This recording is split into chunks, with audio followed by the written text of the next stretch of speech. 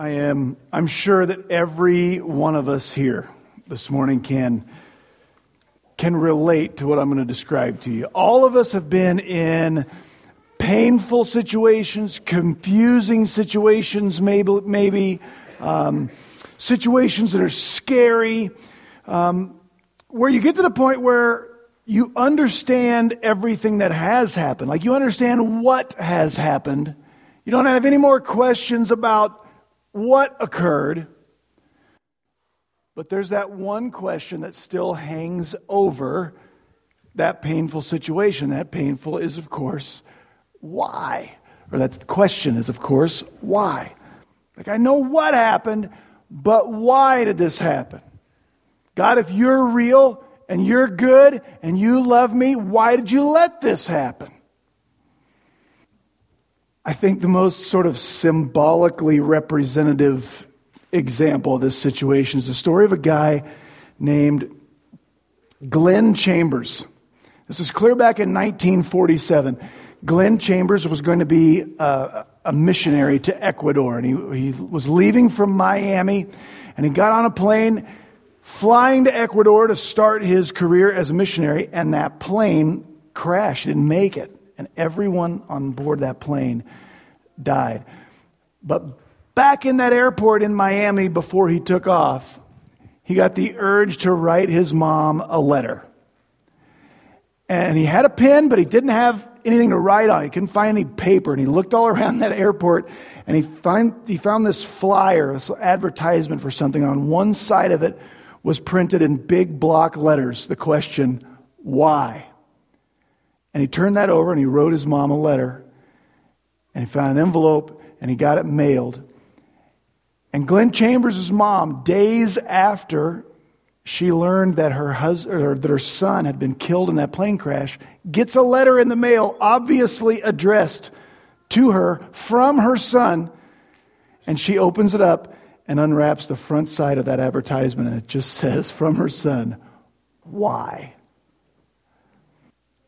In one way or another, you can relate to Glenn Chambers' mom.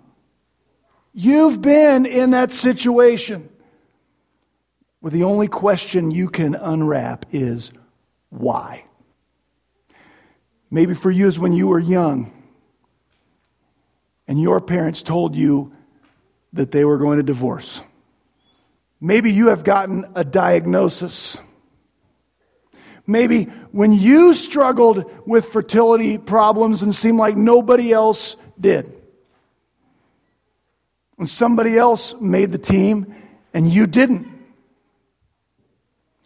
When that loved one of yours suddenly died. Whatever it is, you've been there. I think I know what happened, but I don't know why. I want to read with you the story this morning of when Jesus' best friend got to his why moment.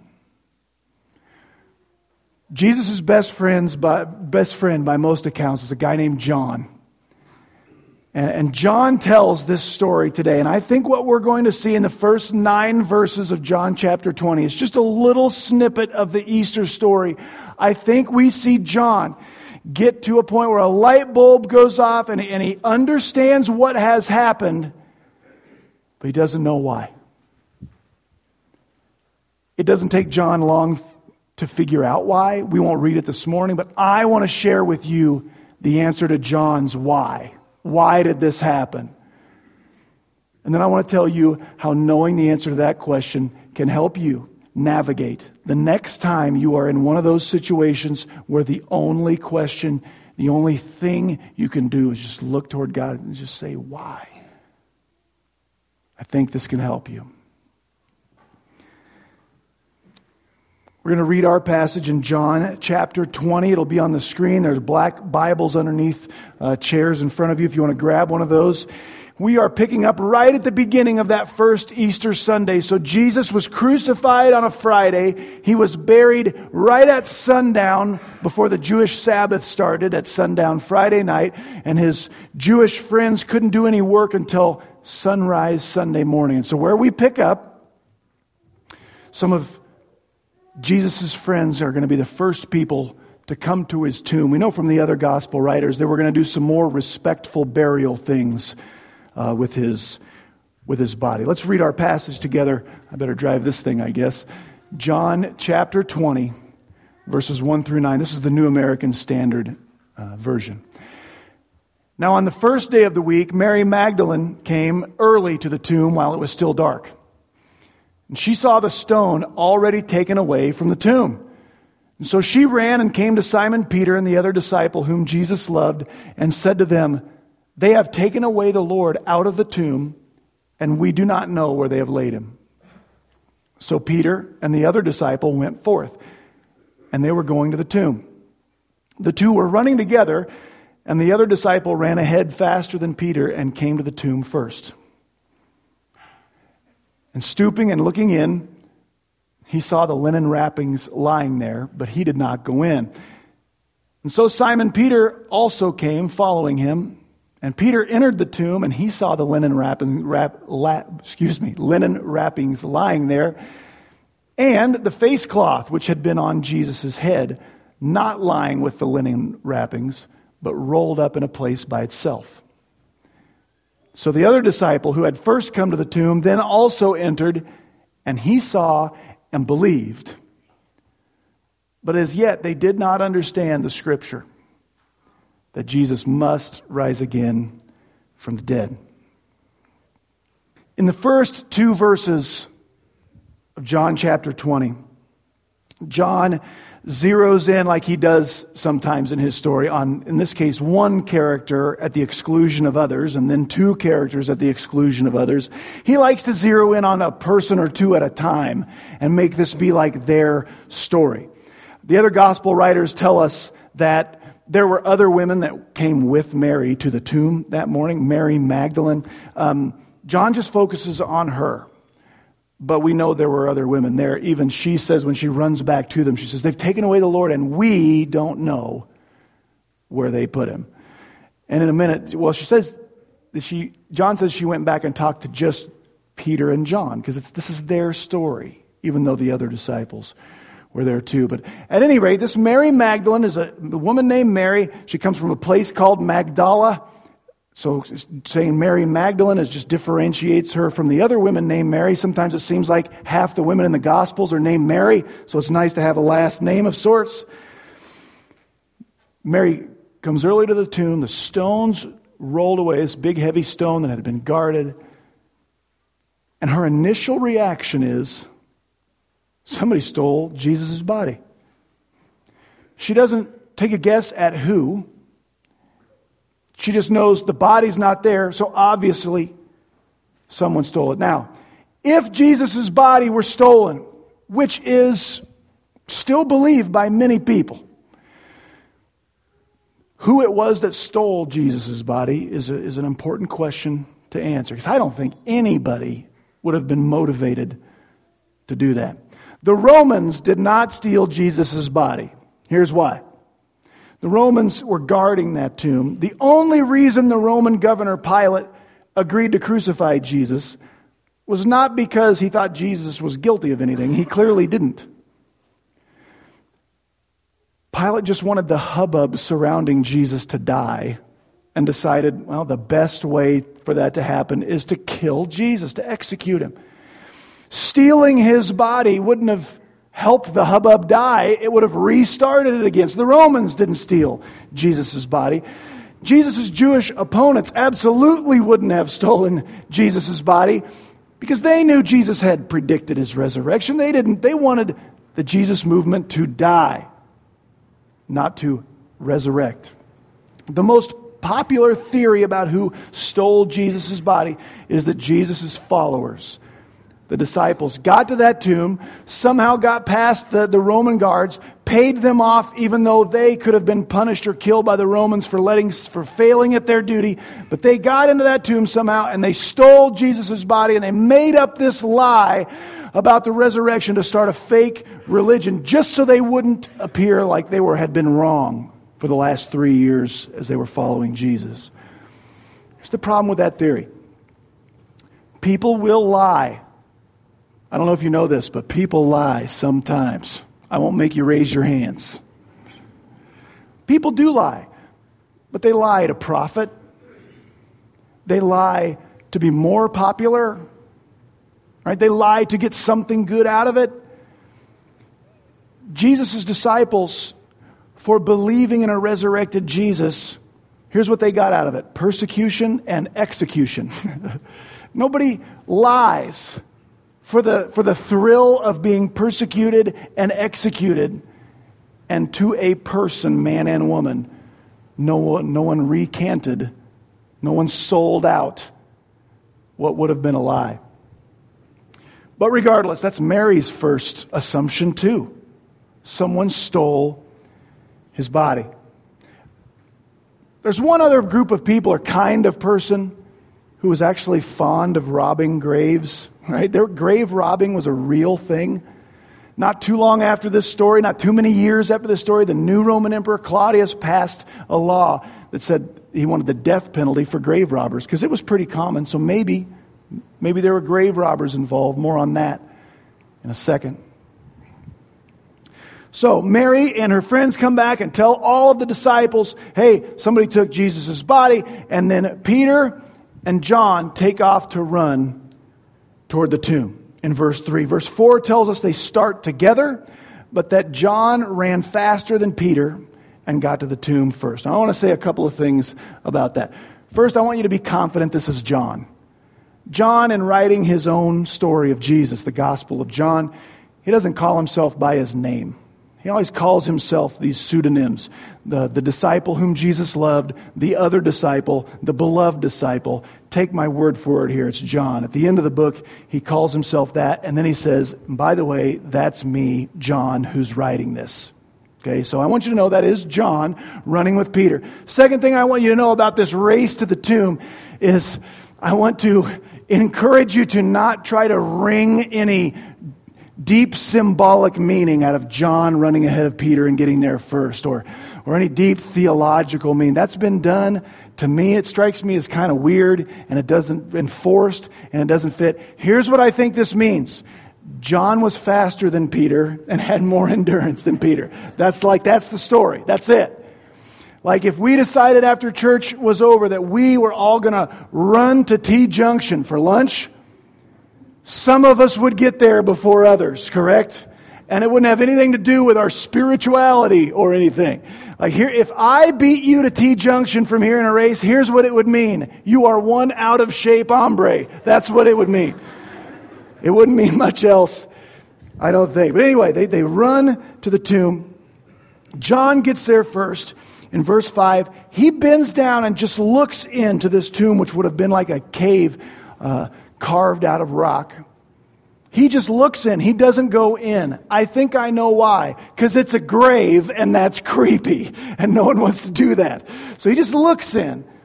And he can see this linen that Jesus' corpse had been wrapped in. Then, in verse 6, Peter gets there, and because he's Peter, and he never thinks about what he's doing or saying anyway, he just does it. He ducks in, he goes right in that tomb, and he sees what John saw, the linen that his body was wrapped in. He sees something else. There was a face cloth of some kind that had been wrapped around Jesus' head, and it's rolled up, and it's placed in a little different spot. And now here's where we find the problem with a theory that this was grave robbers who stole Jesus' body. No one really holds to this theory, even people who don't like the Bible. Here's why. If you were going to rob a grave, which would make you weird, I'm just going to say it, but if you were going to do that, think about this. Who would unwrap the corpse so they could carry the body by the actual body, right? No one would do that. Secondly, if you're committing a crime and you want to get in and out quickly, this would have not been like unzipping a body bag. This is wrapped up. Who takes the time to unwrap this? And third, Jesus wasn't like some rich people who were buried with valuable things. Right? The reason people robbed graves is because back then people buried their loved ones with valuable stuff that was supposed to help in the afterlife or whatever. Jesus was buried with nothing. Literally the only thing of any value in his grave was the linen.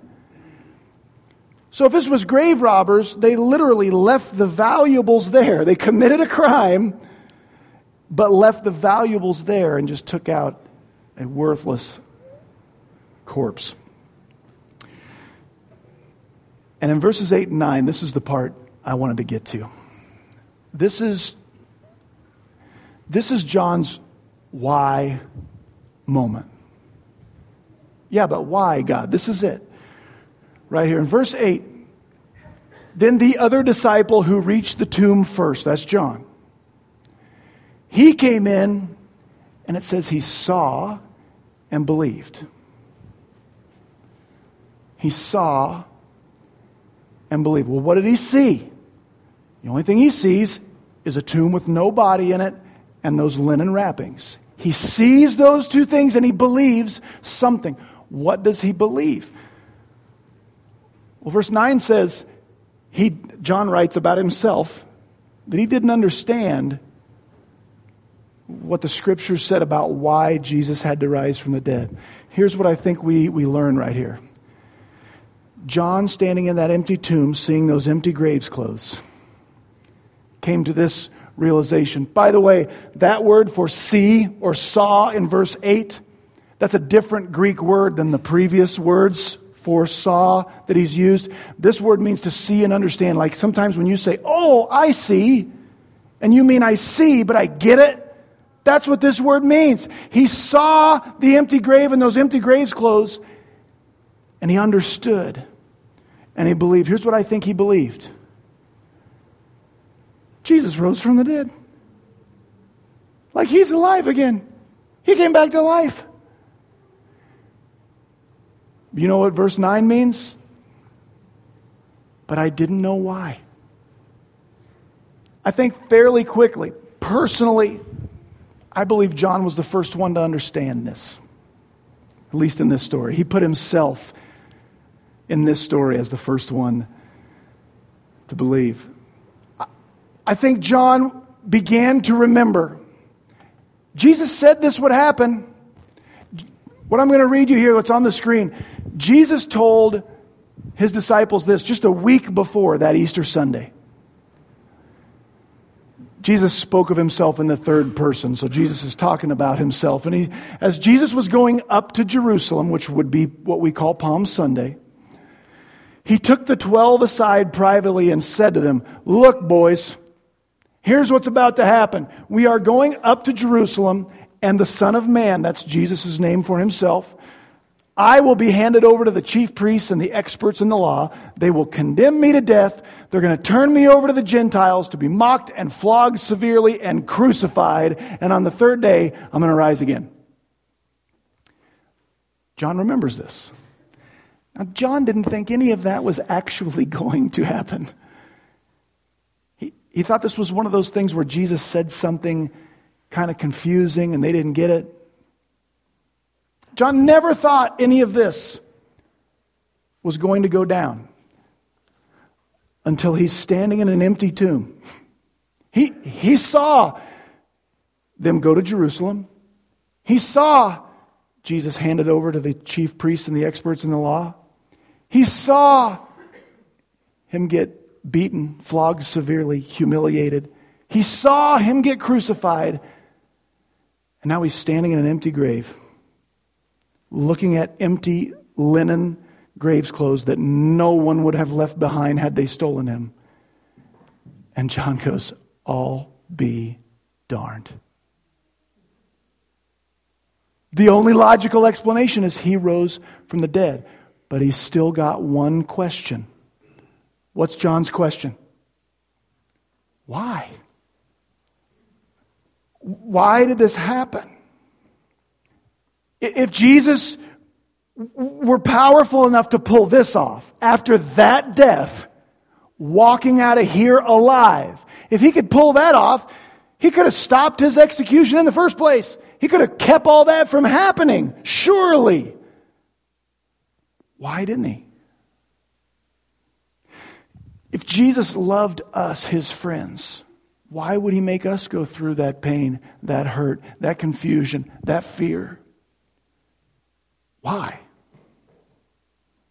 This is John's why moment. It doesn't take John that long to figure out why. He figures it out within 40 days. More on that in a second. But I want to tell you why John learned the cross and the resurrection had to happen. A guy named Walter Moberly said this, and I love it. Easter is the interpretation of Good Friday. Easter, the resurrection, is the interpretation or the explanation for the cross. So the cross is where I want to start in explaining why. No one in the history of anybody has ever looked more like he was losing at life than Jesus looked like he was losing at life when he was crucified. Here's what happened. His enemies plotted a way to convince the Romans to execute Jesus. And then they stood at the foot of his cross and yelled things at him that basically meant, you lose and we win. They said things like, if you're really the Son of God, why don't you save yourself? Oh, you can't? That means you're not who you said you were. You lose. We win. Nobody's ever looked more like a loser than Jesus looked on the cross. Later, John would remember Jesus saying this, though. Also in the book of John. Jesus said, no one takes my life away from me. I lay it down of my own free will. I have the authority to lay my life down, and I have the authority to take it back up again. On the way in from sunrise service this morning, we were listening to a preacher on the radio. Said Jesus was the only person who ever lived who chose to die. And I love this point. There are people who choose when they will die. And they make a terrible mistake. But nobody ever decided whether or not they would, except for Jesus. So here's John, standing in that grave, understanding, okay, you did this. I know what has happened. I know you were crucified. I know you were buried. I know you have risen again. But why go through with it? If you've been in church much, or if you've read the Gospels, have you ever been surprised by how many times Jesus predicted the cross and the disciples were still shocked when it happened? You ever wonder about that? Like, how can you guys be surprised? He's told you like 10 times that it's going to happen. Are you dense? They're not.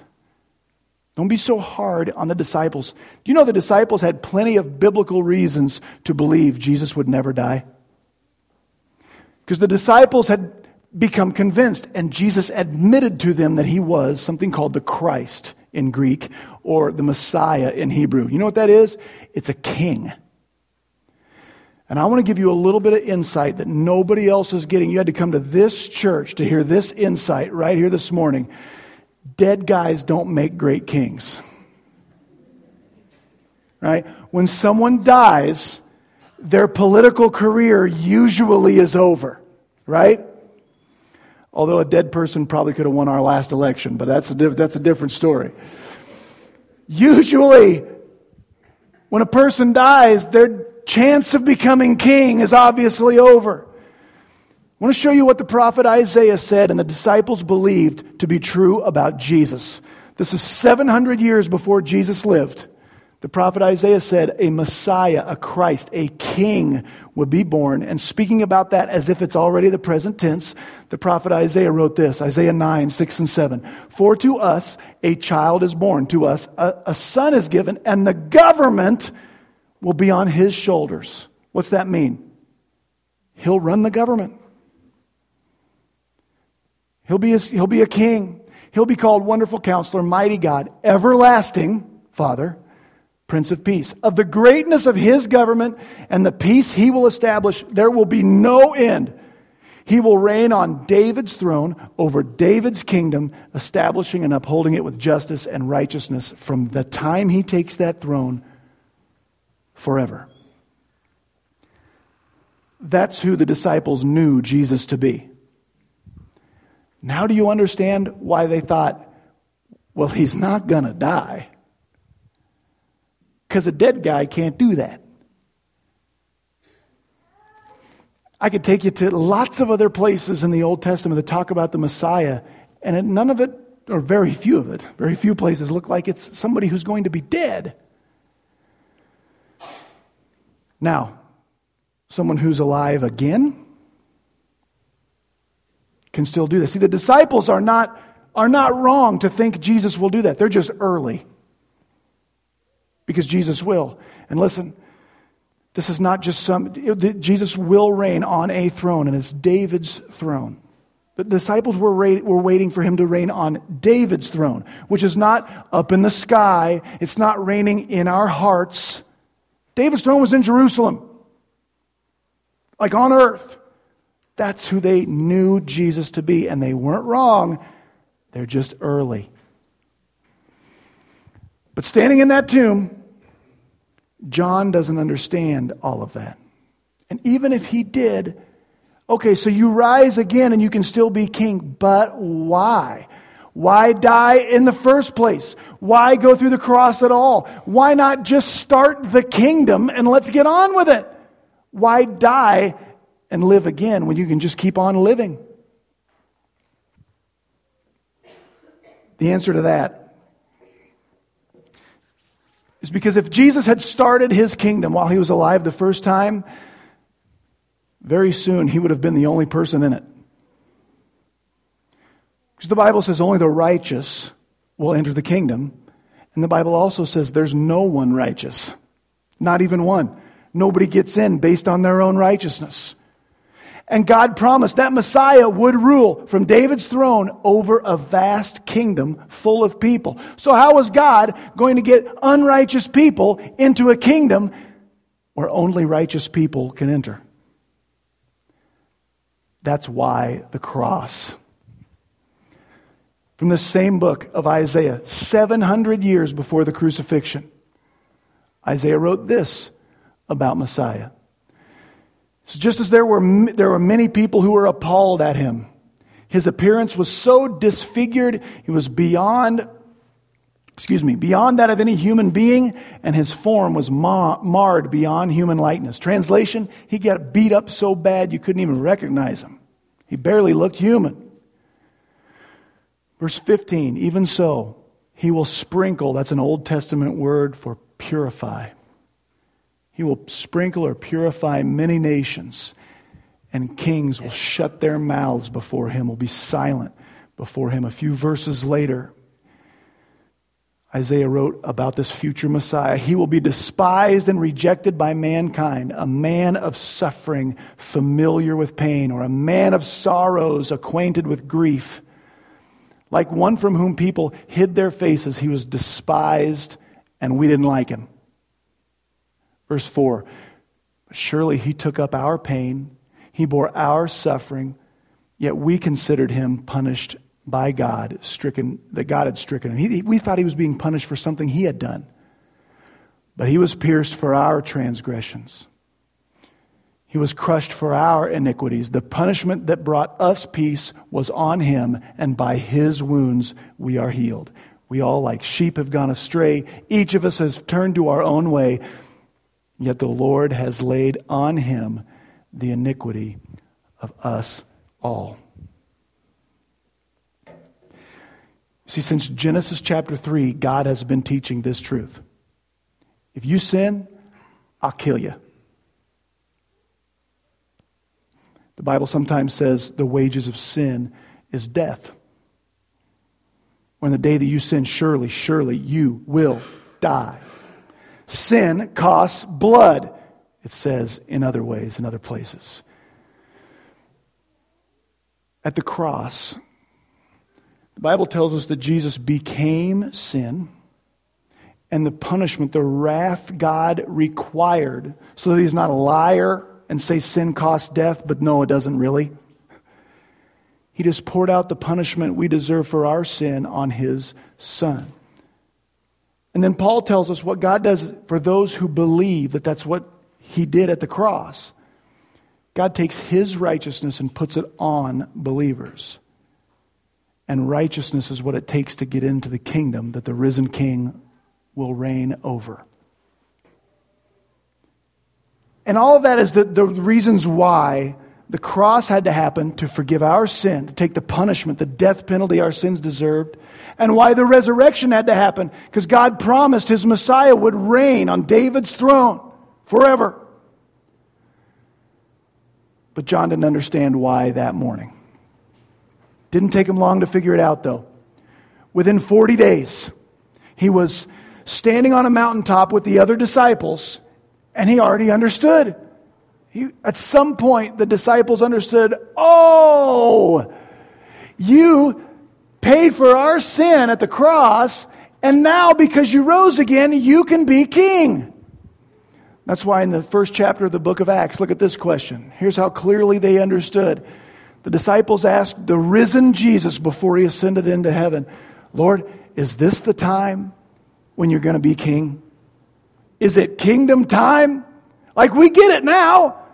You had to die so that our punishment could be paid for and we could be seen as righteous so that we could get in the kingdom. But now that you're alive again, you can be king. Let's go.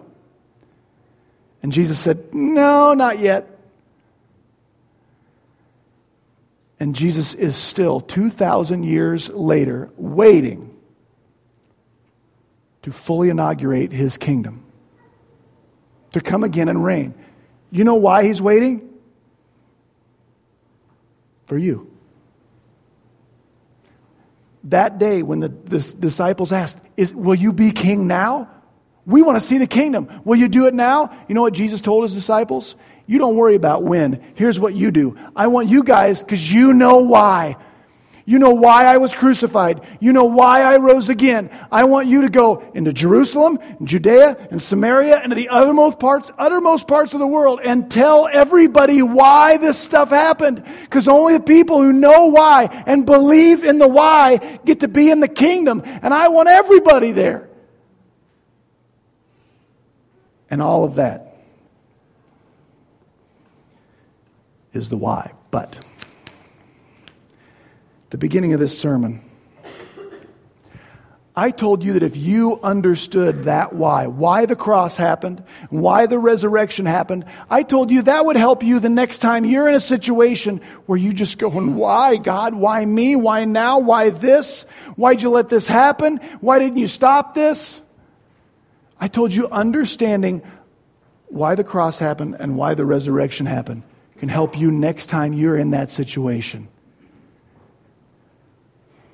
And how can that be true? How can knowing about Jesus help someone when their marriage is breaking up? Help someone when they don't know why their loved one died, why they got the diagnosis? How can knowing the answer to John's why help us in that? You know what I wish? You know, I wish I could tell you. I wish this was the way it worked. I wish I could tell you, if you believe in these things I just explained about Jesus' cross and resurrection, if you believe in those things, then Jesus will make it to where you don't have any more of those situations. Where you'll never ask, why me? Why now? Why this? Why God? I wish that's the way it worked. It doesn't work that way. You know why? Because this world is broke. It's broken. It doesn't run the way it should or it would where it's still perfect. But hear this and think about this. If what I explained about the cross and the resurrection of Christ is not true, this world isn't broken. It's not. If Jesus really hasn't offered salvation through His cross and proof of it and hope through His resurrection, this world's not broken. If karma of the Hindu persuasion is correct, that thing you are suffering or have suffered, when you say, why God, this isn't right, this isn't fair, why me? You know what karma says? It is too fair. You're just being punished for something you did in a previous life. You may not remember it, but that don't make it unfair. Or if God's not real, and or God's distant and absent and hands off, and this just all evolved in a 1 in a gazillion chance, what you think is brokenness and unjust is not. It's just the natural order of things. It's the only way it could possibly work. But I would submit to you, you know that's not true. When you had that miscarriage, when your loved one died in that accident, when your parents divorced, when you were the victim of a crime, when you were abused, something in your soul cried out, this isn't right. This isn't supposed to be like this. And you were correct. And you know you were correct. It shouldn't be this way. There's something in our hearts that no, it's not supposed to be that way. You know why? Because He put it there. And when He stepped into this world, here's what He came to do. To be the ultimate victim of injustice and crime and death and innocence being persecuted. You name it, He felt it. And He rose again to show you that He's bigger than everything that has hurt you. Because everything that has ever hurt you was put on Him, and He defeated it. And here's how that will help. If you believe why Jesus went to the cross and why He rose again, here's why that will help. It may not fix that day and that situation, but it gives you what Peter called a living hope to cling to. Through that pain, you have a Savior saying to you, I know what that feels like. Is that unjust? Is that unfair? Is that humiliating? Is that painful? Does that cause death? I know what that feels like. And I want you to know someday I'm going to get you out of there. I'm going to get you out of there to a place where there is no more brokenness. I will dry every tear from your eye. I will fix everything that has ever been wrong. What you are feeling is brokenness. And I am the only one, Jesus says, who can fix it and defeat it and heal it. And I did it through my cross and through my empty tomb. Pray with me. Father God, I do not know how my friends here this morning have asked why to you, but I know they have.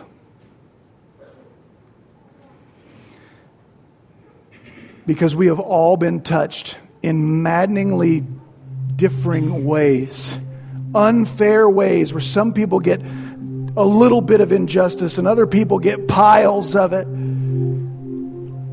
But we've all been touched by pain and hurt and brokenness and injustice. Thank you that at your cross, you felt all of it. So that you understand and that you paid for our sin. And thank you that at the resurrection you prove your power over what hurts. And God, while we walk through this imperfect, hurting world, what we want you to say, kingdom time, your problems are done. But you continue to say, like you did to the disciples, not yet. Not yet. If I start it now, there's someone who won't hear. If I start it now, there's someone who will be lost. I waited for you. I'm waiting for someone else. And while we wait in this brokenness and ask why, help us cling to your cross and those empty graves close that scream out, you have overcome. You have overcome. And I thank you that there is a kingdom coming with a risen King who will see us as righteous enough to get in if we will but believe.